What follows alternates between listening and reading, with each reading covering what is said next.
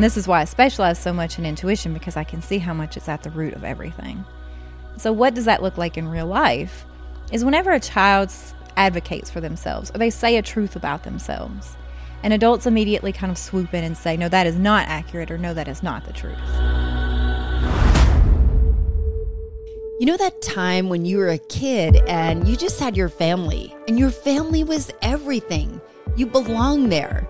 You met friends in preschool and they were your crew. Everything was just easy. You belonged. It was fine. But what was that moment, that fork in the road where all of a sudden you realized you felt like an outsider? You didn't really belong where you used to. And it feels kind of weird, right? But it happens. But you wonder, is it your imagination? Is it real? How do you get back in? Or is it right to begin with? Is it an evolution? So you've probably caught yourself saying as an adult, why am I dealing with these feelings that feel like middle school? And if the answer is yes, this episode of the Belonging mini-series is for you. And personally, if I'm being super real, you know, I love to be super real. I've been way more really real than I ever have on these last few episodes. But I always feel like I have always stuffed those high school feelings of insecurity and not being well liked when I was in my younger days. I really wasn't well liked.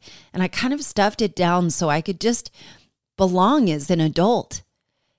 Oh, I'm a little embarrassed that I just never noticed that I still had those feelings of insecurity and still wanted to belong and wanted to be liked. But it just felt, I just never noticed it or even acknowledged it as a possibility as an adult. It just felt so juvenile. So today I invited Cindy Robinson, the now 3-time guest on Culture Changers podcast, and probably one of the smartest and most intuitively helpful people that I've ever met, who has dedicated her life and practice to helping teens and families with mental health through her podcast, her private factory, her Kid Factory events and education, and the Kid Factory account on Instagram. If you have not subscribed to it, I highly recommend it.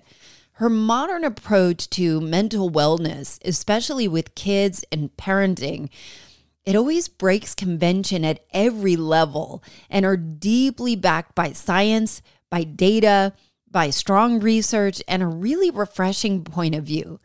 You will be hearing from her more often as I've invited her back to be a guest co-host with me on future mini-series episodes. She's truly something else. I always get some really interesting feedback when she's on the show. But if you haven't already, please go to AllisonHair.com and sign up to get my emails where I go deeper on these topics with short, personal, and hopefully insightful notes. And honestly, I love having a direct connection to you. Okay, let's get into my chat with Cindy Robinson about belonging and how our childhood impacts our place in the world and how to return to you. I'd be curious to get your thoughts on belonging and why is it so hard for adults to feel like they are settled or feel like they don't belong where they should belong? But yeah, the sense of belonging, I mean, it's first of all, it's one of our intrinsic needs as a human being. So we all have 3 intrinsic needs, and this is based on a lot of science and research by people a lot smarter than me, but they are 1, to feel that you're living authentically, 2, to be accepted by a group, and 3, to feel competent at something. Those are your 3 basic intrinsic needs as a human. So then we're really focusing on the accepted by a group part, right? Mm-hmm. So we all intrinsically need that. That is being human. And then, what you said about where does this come, seems like it's rooted in childhood. Yeah, but I'm thinking I'm 40, I'm going to be 47. Why haven't I figured this out yet? It feels very high school to me, but it probably starts even younger there. Why doesn't it go away? Well, the trick is that you may not be looking at life as forever in evolution. A lot of us do get the message early on, and that's where we're talking about childhood, that you're supposed to reach goals and then you're there and then things are great. But the reality is the joy is in the striving. You know, it is the journey, not the destination. It turns out that's true and not just hokey, cheesy sayings. And so we say we believe it, but we don't really believe it. So we're all looking for this finish line. So, you know, you just may be thinking of this finish line of belonging, but really life is going to be always evolving and new relationships are going to come and go. But where does that feeling of having that investment in belonging in other people, having control over that, often is rooted in childhood. And that's because that's where attachment starts. Do you want me to talk a little bit about what I mean by that? Okay. All right. So from ages 0 to 3, and there's attachment experts on this. Ashley Lingerfelt is a local therapist who really specializes in this. So if you get really lit up by this whole attachment and bonding stuff, then reach out to her. But from ages 0 to 3, that's really where we're laying the foundation of that intuition that we carry with us forever. That's where we learn rhythms and patterns. That's where we learn how to attach. It's based on like how our caregiver responds to us. It's not one of those things where, you know, if you choose to swaddle or not swaddle, you're either ruining or you're saving your baby. It's not that specific, but sort of what is that consistent care that's happening from ages 0 to 3 really sets the tone for how do you self-regulate as well as how do you attach and bond to others.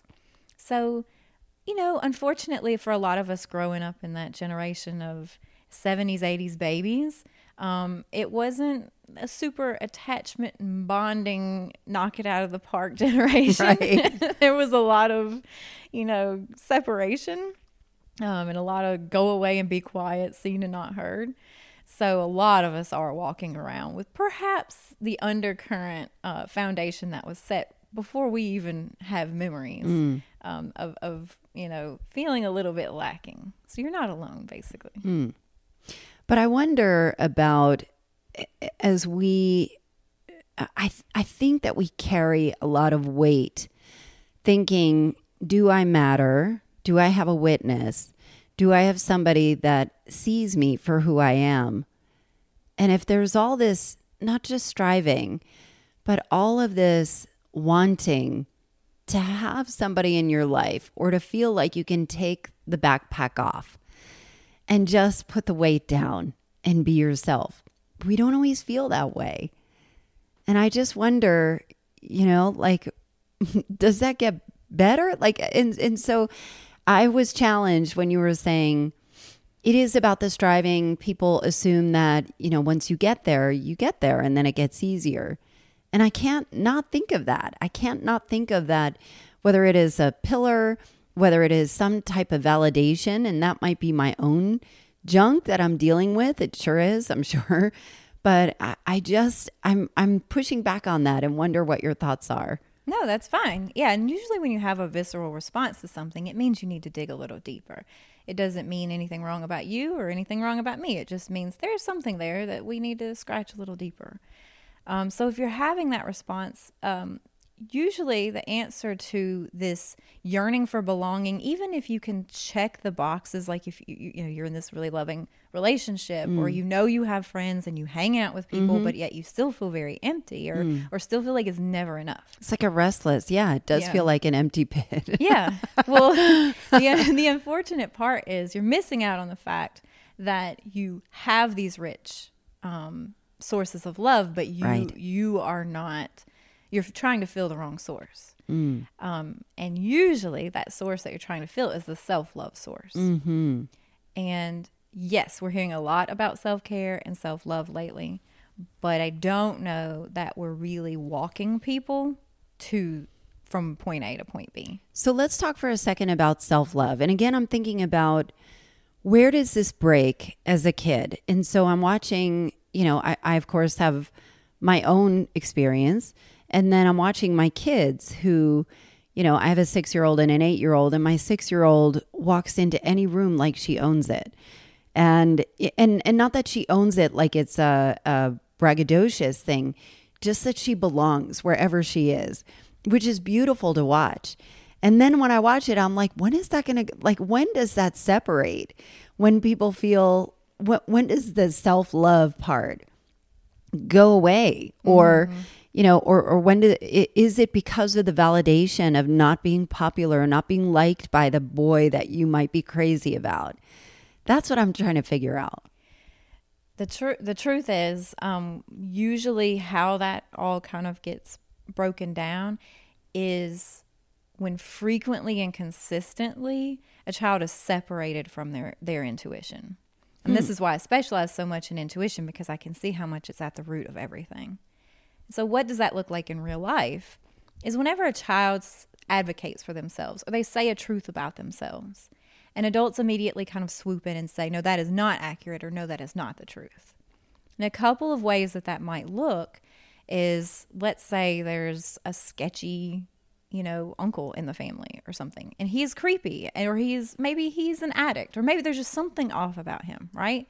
And the kids don't really want to be around him. The kids are the child is thinking, I'm feeling something that tells me to stay safe away from this person.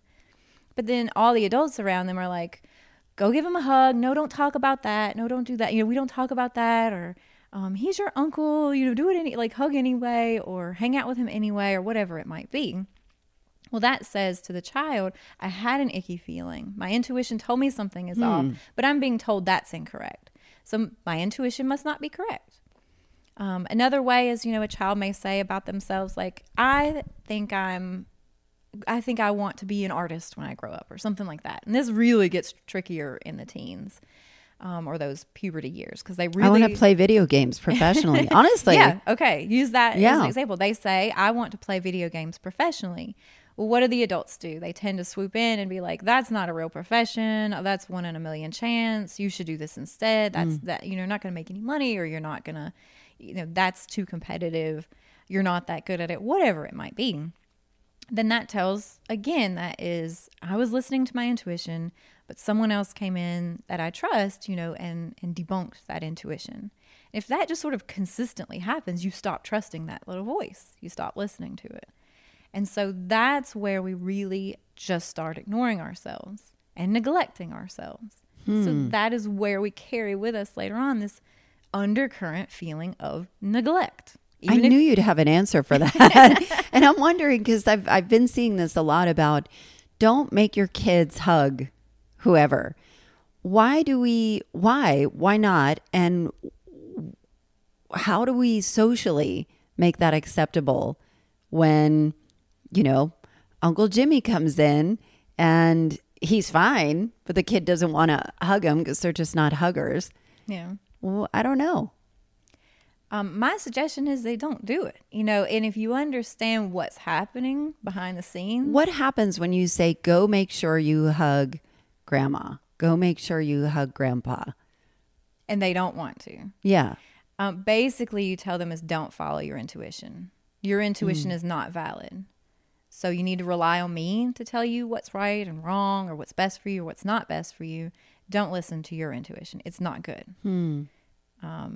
And chances are it is good for some reason. I'm not saying Uncle Jimmy is like a child molester, right. But he might be sketch, you know, or he might be aggressive, or he might just make them feel uncomfortable. Maybe he's just large in stature, and that makes them feel like, I need to keep myself safe. This person seems like really intimidating to me. And so we want them to do that when they go out in the world. You know, when they go out in the world, we don't understand why they're not advocating for themselves. Or why they let people treat them a certain way, or why they do things. But it starts in those situations. And it, you know, as far as like, what do you do? Here's the big thing to think about. When you're in those moments and you don't want to look bad in front of family, or you want to have a kid that hugs, or a kid that acts right. There's just so many social expectations that you wouldn't even think are detrimental to a child's development. It would have never crossed my mind. One-time deal is not detrimental. We're talking about just kind of a consistent coming in and speaking for your child, or telling them what to do against what they feel is right for them, not letting them advocate for themselves consistently. So if you've made your child hug one person and they're, you know, like, right. It's not the end of the world. But if you do that and you tell them, you know, stop doing that, and don't wave like that, and don't wear that, and don't, you know, you do it about everything. And the deal is most of it is about your own insecurities. You don't want to look to your parents and family members like you're not a stern parent. You don't want to look to society like your kids run all over you, or, whatever it is you're doing is actually a burden. The burden is there. Are you going to take it, or are you going to put it on the child? You know what I'm saying? Yeah. So as you talk about, so let's say the child is starting to learn or have it reinforced that their intuition, that their natural instincts are not to be followed, or that, they need to kind of fall in line with whatever the social cultural norms are. And it does kind of fall on the lines of social identities and what box are they going to fit into. But I wonder, you had talked about self-regulation and self-love. What does that look like in your world? How would you define that? Basically that the source of love comes from you first. I can describe this better if I explain a really good walking meditation that I did. Can I do that? Please. Okay, because feels like a shortcut, but it's a little bit of a hippy-dippy story. But I do walking meditation, and I'm pretty aggressive with it. I'm a serious meditator. You're an aggressive walking meditator. I don't play around. I do it a lot, and I'm super serious about, this is important in my life. So one day I was doing one. I was actually grieving the loss of someone important in my life. And I knew I was just going in the woods to say, just what do I need? I just feel so like my parental love is now gone, and how am I going to feel like an orphan forever? Like I'm an adult woman. What am I going to do? I'm going to keep loving people and they're going to keep dying, basically. And I went into the woods like, what do I do with this? Here I'm helping people. I feel like a fraud. What is the point of life? What is the point of all this? And so I was walking along, and all of a sudden, I could see it. I could see love. I was walking by this stream, and all along the stream were all these different plants and trees that were growing like right on the edge of the stream. The stream was running through, and all of a sudden, I could see love. I could see how it worked. And I could see how each plant took the water from the stream up to itself first. Whatever it needed, it did not shy away from taking it for itself. And then whatever it didn't need, it passed along. And all of a sudden I could see that is how love is supposed to work. It has to come from within. We have to take from within. It originates with us, our love, and then we extend it outward to others. And if we want to plug into others for love when we need it, that's okay. But when they unplug, when they die, when they leave us, when they aren't our friend anymore, that's okay, because our main source of love is coming from within us. Does that make sense? It does. And it's a beautiful metaphor too. But how do you do that when you're not used to doing that? I'm asking for a friend, of course. Of course. I'm asking for the millions of listeners who are hanging on every word of yours. Oh, well, hopefully. Or hopefully not. Hopefully, yes. The truth is I have lived a life of zero self-love, of definitely trying to earn my right to be loved constantly. So I'm not just sitting here preaching this like I have not living without self-love. None. And so what I learned is how it starts is so small. So you're not just going to wake up. You're not going to go pamper yourself and then love yourself more. In fact, you're probably going to go pamper yourself and then feel guilty that you did that. That's me. Right. All day. So no, that's not how it works. It has to start very small. And you have to just listen to yourself in the smallest way that feels like it pushes you. It's something you don't currently do, but it doesn't overwhelm you. And so for me, two of the examples that are weird, but they worked for me as the beginning of self-love. One was when asked what I want to eat, which was a terrifying question for me. Why? I would rather someone else decide. I don't know, and I can't ever decide. And it's a whole thing of where do you want to eat? What do you want to eat? I never can answer. Do you feel like it's because you don't want to make decisions or be responsible for it? Yeah, I definitely think, who am I? I can't make any right decisions. But if you can't decide what to eat, you don't know what you're doing with your life, right? And plus, I just would leave that to someone else. And I could always make myself smaller for other people's needs. So what do I want? Well, if you want tacos, I can make myself want tacos. If you want pizza, I can make myself want pizza. But that's cool when it's conscious and I'm doing that because I have that grace to give. It's not cool when you're just doing that because you think I don't deserve to say what I want to eat. And I'm doing it to earn love, to be less of a problem for people, you know? Yes. So that everybody can love me more easily because I'm such a burden, you know? So I started saying to myself, okay, I'm just going to say the first picture of food that comes in my mind. I'm not going to think about it, just like the first restaurant that pops in my head or whatever. So I started doing that, and like the world did not fall apart. Nobody ran. We didn't like die from food poisoning. Right. Like nothing happened. And also it was really nice to see that my husband didn't stop loving me, you know, because he had to eat too many tacos. You know, he didn't care. And then, so it starts like that, these little things. Another thing was what to wear, like the type of weather I would dress for. I'm naturally very cold. So I would put on, you know, a snowsuit, you know, to go out maybe like 40-degree weather. And so I started saying, like, whatever you think of however warm you want to dress, you're just going to do that instead of looking weird in that jacket or whatever it might be. So I just started doing that. But those actually really were the first steps that I took. And now I just ask for whatever I want, whenever I want it. I love everything I do that's annoying. Before, I'm like, that's cute. You know, like, look at you, Cindy. Like, you're people pleasing. What are you doing? Like, I'm just so much more kind and compassionate towards myself. But you can't just do that like overnight. So that's my example. It is a process. And I think even knowing you, I think for 2 years now, and when I'm like to watch you transform of somebody that I would even push on you, where I'm like, why did you just say that about yourself, you know? And you have kind of stepped into your own confidence because you leaned way into what you loved to learn about. And it's been really fun to watch. And it's been an example for me to see you, you know, like when I see people that are, the word that comes to my mind is not the right word, but I'm thinking like bumbling, meaning you're trying to find, you know, it's out there, you know, it's close, what you want to do, where you should be doing.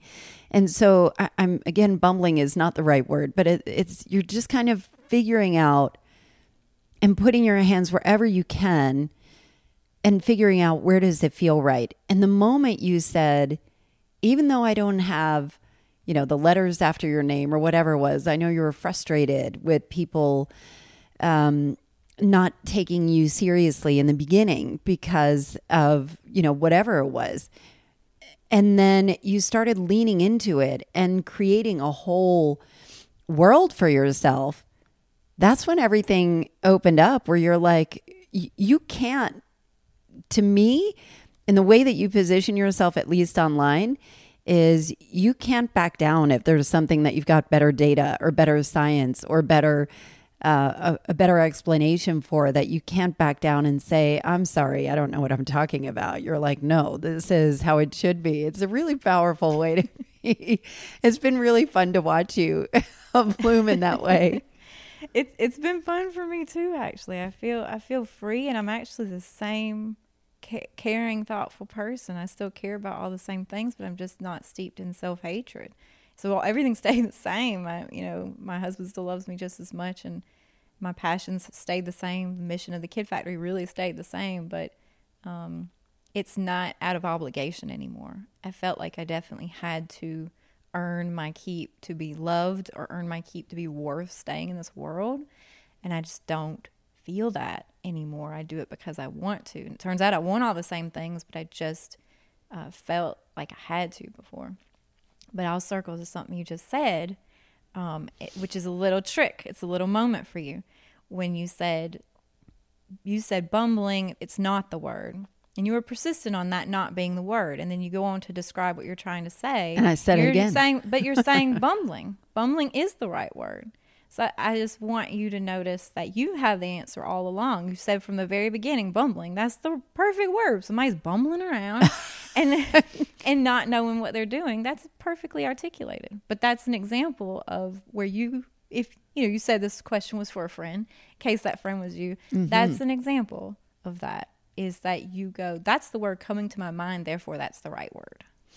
That is a really powerful way. And it is a perfect example of how Cindy cannot back down if there's something that needs to be reframed. Here we are, full circle. Sorry. Don't apologize.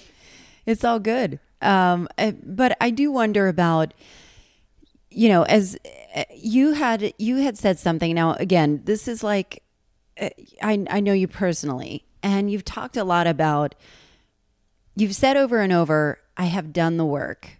I have done the work. And you've had a really incredible background. What did the work look like for you? You've come a long way. Oh, yeah. You mean like from the beginning, or? I don't know. I mean that, we've talked about through this conversation that it doesn't happen overnight. They're baby steps. They're little things that you do. And you had beautifully illustrated some ways of leaning into your intuition by choosing food and not letting other people choose it for you.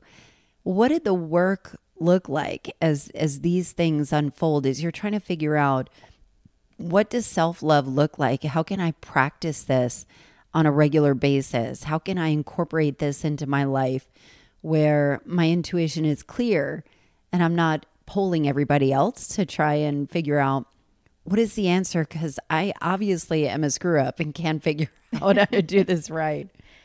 Yeah, and the funny thing, and it's important to note, because if anyone that this resonates with is listening, this is probably going to catch more of their attention than having a self-love podcast. My intention was not to start loving myself. My intention on starting the journey was to just not hate myself so much. Like, to just not be riddled with every decision that I made, and just not have to do the 2-hour plus rumination every night before bed. So I wasn't on a self-love journey. I was not thinking that was in the cards. I definitely thought people could experience a certain amount of trauma or damage or whatever it is, that they that just wasn't going to be them. And I was really content with that. I was actually cool with not being all self-lovey, and just thought that information is not really for me. And that's why I really like to, when I say walk people to that point, that's what I mean, because I was definitely under the impression when people spoke about self-love, I felt excluded from that conversation. And so that isn't what it looks like. So the journey to self-love, you might not even realize that's the journey you're on. You might just be wanting to not hate yourself, or at least to just cut down on some of that rumination, or, have, not feel guilty about everything you do, and inadequate at everything you do. And so that's why it starts with these little small pieces. Is just like, I've got to at least just not hate myself for the restaurant choice, right? I've got to draw the line somewhere. That's really, that seems kind of liberating. It is. Have you seen the I think it's on Apple TV, the show Physical? No, but it's on my list to watch. Have you heard about it? So it's set in the 80s, and Rose Byrne is this, disgruntled housewife, and the real narrative of the show is her inner voice hating on herself, like, you fat fuck, why did you put that in your mouth? Like, it's so bad. But you hear it and you cringe, but you hear yourself, because we've all done it, like to some degree. And I remember being really just unsettled hearing her say these awful things about herself. And then that whole next day I'd go around and hear myself, like pass a mirror and go, God, you look old. And I'm like, what the, It's terrible, the things that we do to ourselves. I think there's so much training that we need to be actively aware of to kind of shut that voice down a little bit, or at least reprogram that voice. Would you say that is a fair statement? Is reprogramming the right word? Oh yeah, you're literally retraining your brain. So just to give a little bit of my, I love my brain science. What's happening when we ruminate, when we overthink, which is ultimately what you're doing. The truth is, you do already belong. So let's be clear about that. And probably most people listening to this already belong to a group. But it's that sort of emptiness feeling that you're stuck in, not so much that you're not going to achieve your way out of it. For other people, achievements might look like, getting that job or whatever, or it might be getting a certain number of friends or certain, they have to meet a certain milestones of closeness to prove that they're close friends. You already belong. But your brain is stuck in this pattern of it ruminates or whatever it is, the negative self-talk that it does. You walked by the mirror, you said the ugly thing to yourself. Well, you survived that day, correct? Like, yeah, I guess. You lived. So then your brain is like, this keeps her alive. Like, she needs me to remind her how ugly she is whenever she walks past the mirror, because that's keeping her on the track. Like, it's like feeding a cockroach. You're rewarding that neural pathway that formed, who knows when, childhood most likely, that said, you need to hold yourself to this standard, white knuckle style. So if you're very critical of yourself, that'll keep you in line, that'll keep you acting right, that'll keep you achieving or being professional or just not going off the rails. So every day that you don't go off the rails, you have, again, reaffirmed to that neural pathway, this works. This plan worked. I, again, didn't derail. So you telling me that I'm hideous in the mirror, it's working. So that's a neural pathway that fires and wires, and it works. But that's to rewire it, we have to start first noticing that is a neural pathway. That is a pattern that when your body encounters a mirror, it sees ugly, it reports back to you, this is ugly, and then you continue to live on another day. So it continues to be rewarded of, oh yes, you're right, that I am ugly. I should do something about that. Well, if you stop, I've gone down that path. Yeah. If you stop at the mirror though, and if now today you realize that's a neural pathway, you go by the mirror, the same thought, and instead of going, oh God, you're right, ugh, or let me fix this or fix that, because the brain thinks I'm warning you, fix yourself or everybody's going to hate you. But if you look at it, instead of fixing yourself, you go, oh, that's that intrusive thought. That's that neural pathway coming in. Oh yeah, that's what's happening right now. I'm going to just skip the whole next step for now and see if I live another day. See if people still show up. See if everybody still loves me. Does everything still work if I don't engage in that thought? And then you wake up the next day and you train your brain slowly to go, okay, so we didn't need the whole mirror hatred conversation. Okay. And then it does open your brain up to what other terrible things. Yeah, you start noticing. Might I be saying to myself that aren't useful as well. So you see people in sessions, you have personal one-on-ones where how would you describe it?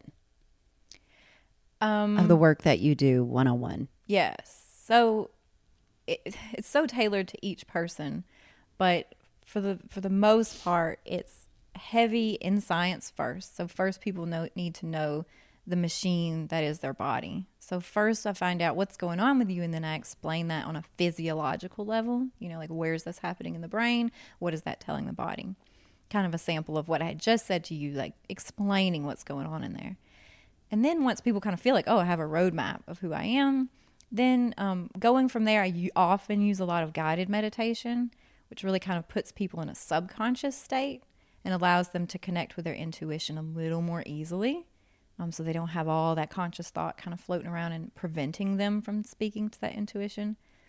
And then we just kind of go from there. But I do a lot of walk and talk. I'm outdoors a whole lot. I just think everything fires better when you're outside, when you're moving, when you're in nature.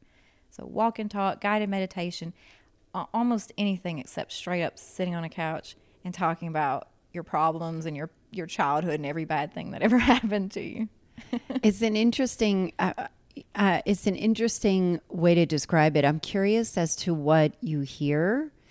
What has been a pattern that you hear of people coming to you? Like, what do you find yourself saying over and over to help people? I think the biggest thing for people is they thought, I'm not a licensed therapist, I'm a certified coach, but they thought therapy, coaching, whatever, meant that they had to go back and relive everything and connect all the dots, and that they couldn't heal without that. And so I think they realized that it's so much simpler. Simple but hard is what I say all the time, that healing is so much more simple than you realize, but it is also very hard. So it's hard work, but very simple. And I hear that a lot is they're like, oh my God, this is so simple. Why did I need you to do this? Like, why wasn't this more obvious to me? I hear that a lot. And also just that connection, the mind-body connection for people. Do you think people are really disconnected from their bodies? Like completely. Completely. It's a thing. And then we're taking these disconnected people and telling them to raise other humans. It's crazy. Yeah. People are so disconnected. All these little things that if you go back to how they're talking to themselves and, you know, this whole thing about where does this come from? And so often it comes from this really sweet kid, you know, who did know what was best or who was making a very honest mistake and was just given no grace. And they just took that and ran with it. And so, yeah, they've become completely disconnected. So anecdotally here, so I had finished the sex mini series, which was so interesting on so many different levels. But what was really interesting were how many people reached out to me and said, you know, I feel like I've been going through the motions with my husband, that I just never feel like it. Or, you know, we just have kind of taken it off the table. And so many times it was because it wasn't that the act or that their husband or their partner was bothering them. It was that their body was bothering them. And just the literal reconnection to your body, to your senses, to forgiving your body or loving your body despite whatever changes it went. But it was really viscerally deep of people recognizing that it had nothing to do with their partner or the situation that they were in, but how they felt about their body. Yeah, that's not surprising because that's the same, that sort of sense of belonging or not belonging usually is residing within the person. It's the perception of the person of not belonging. Because they've just decided that they don't belong and they don't realize that they have decided that. So yeah, that it makes a lot of sense because the same way that you said it wasn't about the partner. It's not about the people in your life, that sense of belonging. It's about your feeling worth belonging to that. I always say you cannot accept more love than you're willing to give yourself because you got this bodyguard of love, you know, so... Say it again, Cindy. You will not accept more love than you're willing to give yourself. I like the bodyguard. Yeah, because you think about it, someone extends love towards you. I think you have a lot of people who love you. They show that love towards you. But if you've decided you're not worth that amount of love, right? It's not coming in. You're keeping them at a distance, right? Yeah. It didn't mean anything. It flows right off you and you got to hear it again the next day or the next hour. It's an empty, bottomless pit. So what in your experience, what does awakening, reconnecting look like? For me, it was slowly allowing myself to give myself the benefit of the doubt. And I see that that's very common for clients as well. So I think it's more than just a thing with me, an anecdotal situation. But what that would look like personally would be think of those cringe moments.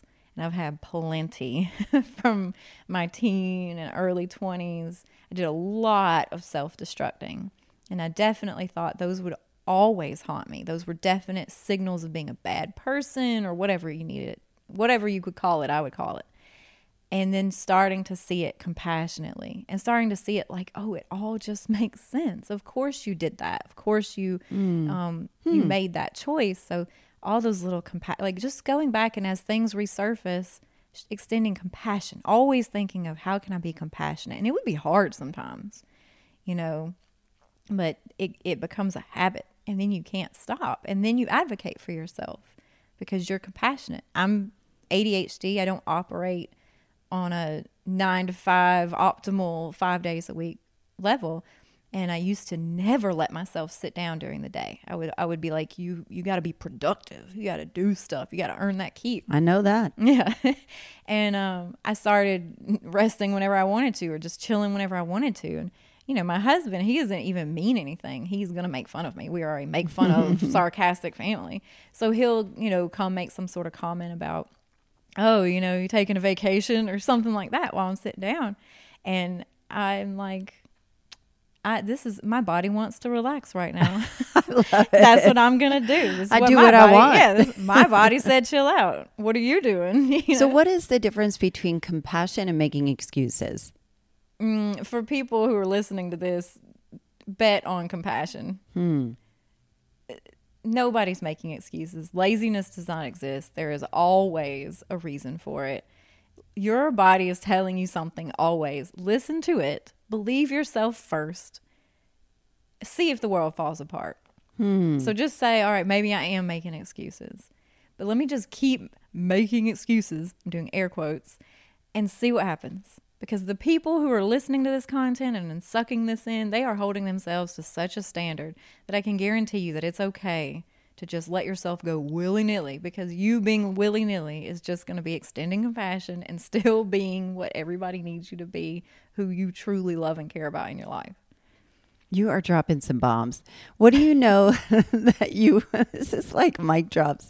What do you know that you wish other people could know as it relates to belonging? Just they already do. I know they already do. That community is there, and it's either they think that that's not the right community to be in, and they're rejecting and wanting to be a different kind of person who would be in a different kind of community, so not appreciating the people who are in their life, or they totally belong with all the right people and they love them to death, but it feels, like you said before, bottomless pit. But that's where that whole practicing that self-love or non-self-hatred, start out calling it that, and then you let it in, and then you feel worthy of it. And so it's about belonging, but you already do. This isn't a how to belong, it's a how to realize that you already do. That is so freaking powerful. I have never ever heard it positioned like that. Really? Cindy Robinson on the Culture Changers podcast. You heard it here first. Co-host. Guest co-host. First time ever said. First time guest co-host. Coming back next time. How can people get in touch with you, Cindy? How could people work with you? You have a couple of different ways. Yeah. You can see me individually for coaching. My website everything is on thekidfactory.org. So you can go there and you can see under the healing tabs all about my individual coaching. You can follow on Instagram at _kid_factory. And that's where, I try to share a lot there. I feel like it's not just like a cutesy. It's not even that pretty of an Instagram. But the information it's awesome. There. It's me. Everyone, I'm like, huh. And you're so creative too. So you do all those drawings, all the illustrations. That's you, isn't it? It is. It's amazing. Well, thanks for being my very first guest co-host and third time appearance on Culture Changers. When it gets to 5, I will get you a robe. Ooh, yes. SNL. Thank you, Cindy.